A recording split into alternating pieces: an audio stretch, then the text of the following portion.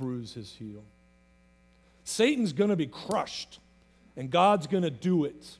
He's going to do it in an amazing, amazing way.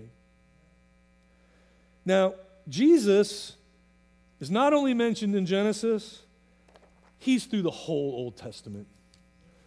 Any of you that don't want to read the Old Testament, I encourage you to go back looking for Jesus alive in the Old Testament.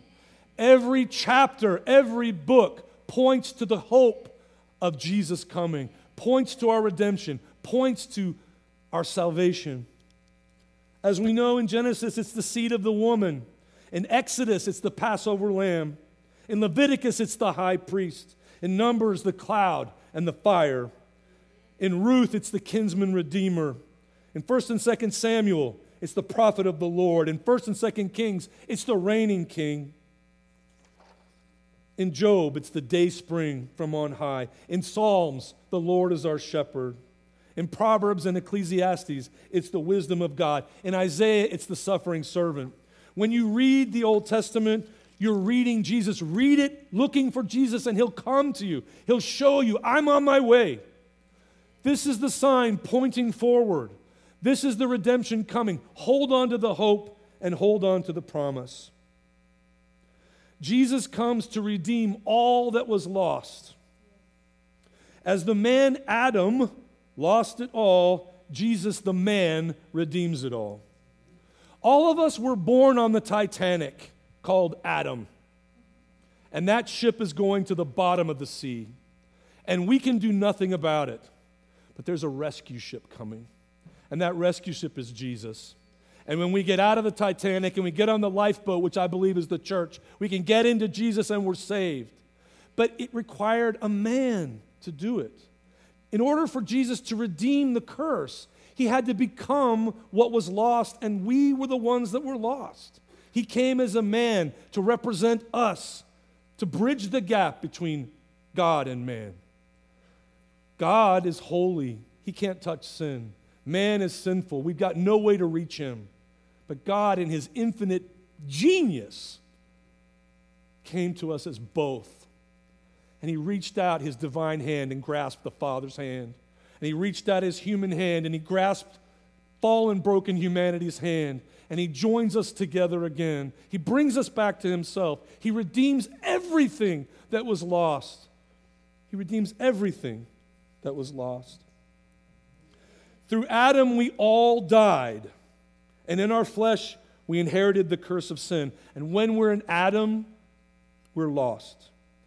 But through the Spirit, we can become born again. We get a new birth. We get a do-over. The flesh and all of that can be gone, and we can become new in Jesus Christ. Jesus promises us in Luke 14, the Spirit of the Lord is on me, because he has anointed me to proclaim good news to the poor. That's us. He has sent me to proclaim freedom for the prisoners, recovery of sight for the blind, to set the oppressed free, and to proclaim the year of the Lord's favor. Jesus came to save us, to rescue us. So the question, what does Jesus have to do with me? Apart from the incarnation, apart from Jesus becoming man, we are captive to Satan. We are bound in sin. We are helpless. Keith Wheeler said it, and I've already said it twice today, kidnapped royalty. No matter how unlovely, sinful, or evil people who don't know Jesus look, in God's eyes, they're valuable.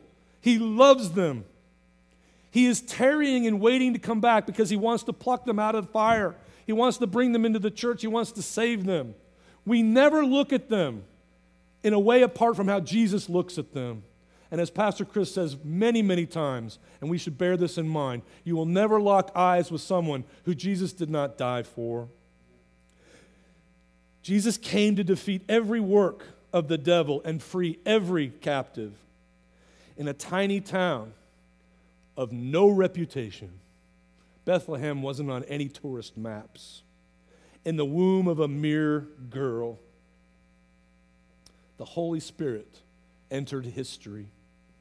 And he manifested the divine, yet a very human life. In an instant, one cell became two. and 2 became 4, and 4 became 8. And within 6 weeks, the mouth that would calm the sea was formed in the womb of Mary. And the feet that walked on water would be pierced at Calvary was created in that womb. And at that same time, a human heart began to beat. And the world didn't know it yet, and Satan didn't know it. But in the womb of Mary, the heart of Jesus began to thump. And each beat was a drum beat, like the drums of an army, the drum beat of an invasion. The King of Kings is coming to save the world, coming to save me and you, and to destroy the works of the devil, to set us free and to make us new. And then guess what? Just like every invasion, imagine D-Day, right? They storm the beaches at Normandy, and they begin to take over little towns, Jerusalem and Judea and Samaria and the edges of the earth. And they begin to liberate little captives here and there. He liberated me and he liberated you. And then guess what he does? He puts us in a uniform and he says, go out, take the next town. Claim this land for Jesus. Claim this soul for me. I'm here to roll back all of the curse. Wherever you see the curse, as far as the curse is found, we're there, we're going, we're liberating, we're changing. We're bringing heaven to earth. The incarnation is an invasion of the darkness. And yes, we live in a world that's still dark. That means we still have work to do. Just like the war didn't end at Normandy, and the war didn't end when France was liberated, and the war didn't end at the Battle of the Bulge. But progress was being made. And every century that goes by, and every day that goes by, we claim more for the kingdom until the day that the sky splits, and Jesus comes and puts an end to it all, and totally and fully makes all things new. Jesus the man, God, wrapped in flesh and blood, came to undo all the damage that was done. And one day, guess what? Every knee will bow and every tongue will confess that Jesus is Lord. And Satan will be thrown into the pit, the fiery lake forever. And there will be no more death, and there will be no more mourning, and no more crying, and no more pain, because the old order of things has passed away. He invites us as insiders to partake in that great salvation. Let's go reach the lost for Jesus Christ. He came with a mission, and that mission is still our mission. Now today, we didn't do communion earlier because I thought about this message really as a communion message in itself. The body of Jesus Christ, the human flesh and blood, came to be with us. He became one of us to save the world. And so I'm going to sing a little song, and as I do, if you can just reflect on the meaning, what this really means. We know that Jesus came in the flesh. We've known it forever. I want us to know it deep, deep, deep in our hearts, to understand what that means for us and for the world. This is an old song from an old liturgy, and it was put into a poem, and I just want to do that now with Carrie as my helper here. Let me turn this off.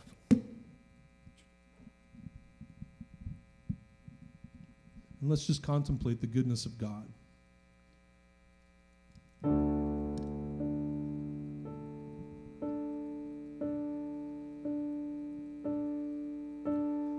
Let all mortal flesh keep silence,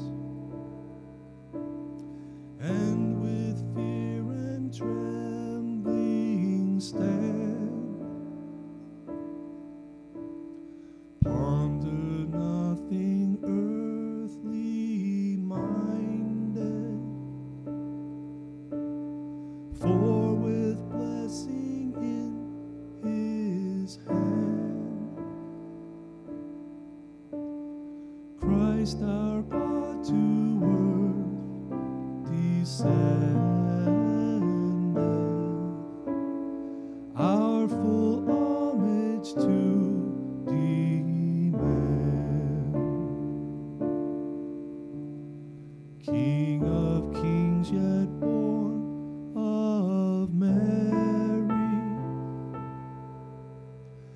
as of old on earth he stood, Lord of lords in human vesture, in the body and the blood,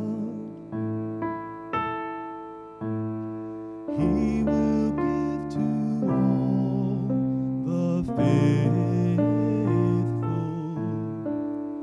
his own self for heavenly food. Rank on rank the host of heaven spreads its vanguard on the way,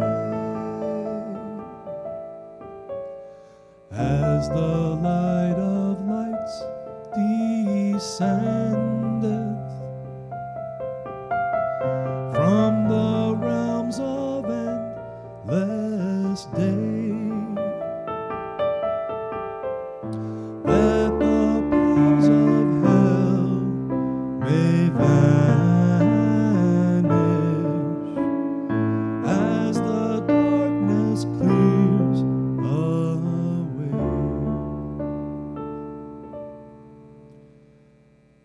and all powers of hell will vanish, and the dark will clear away.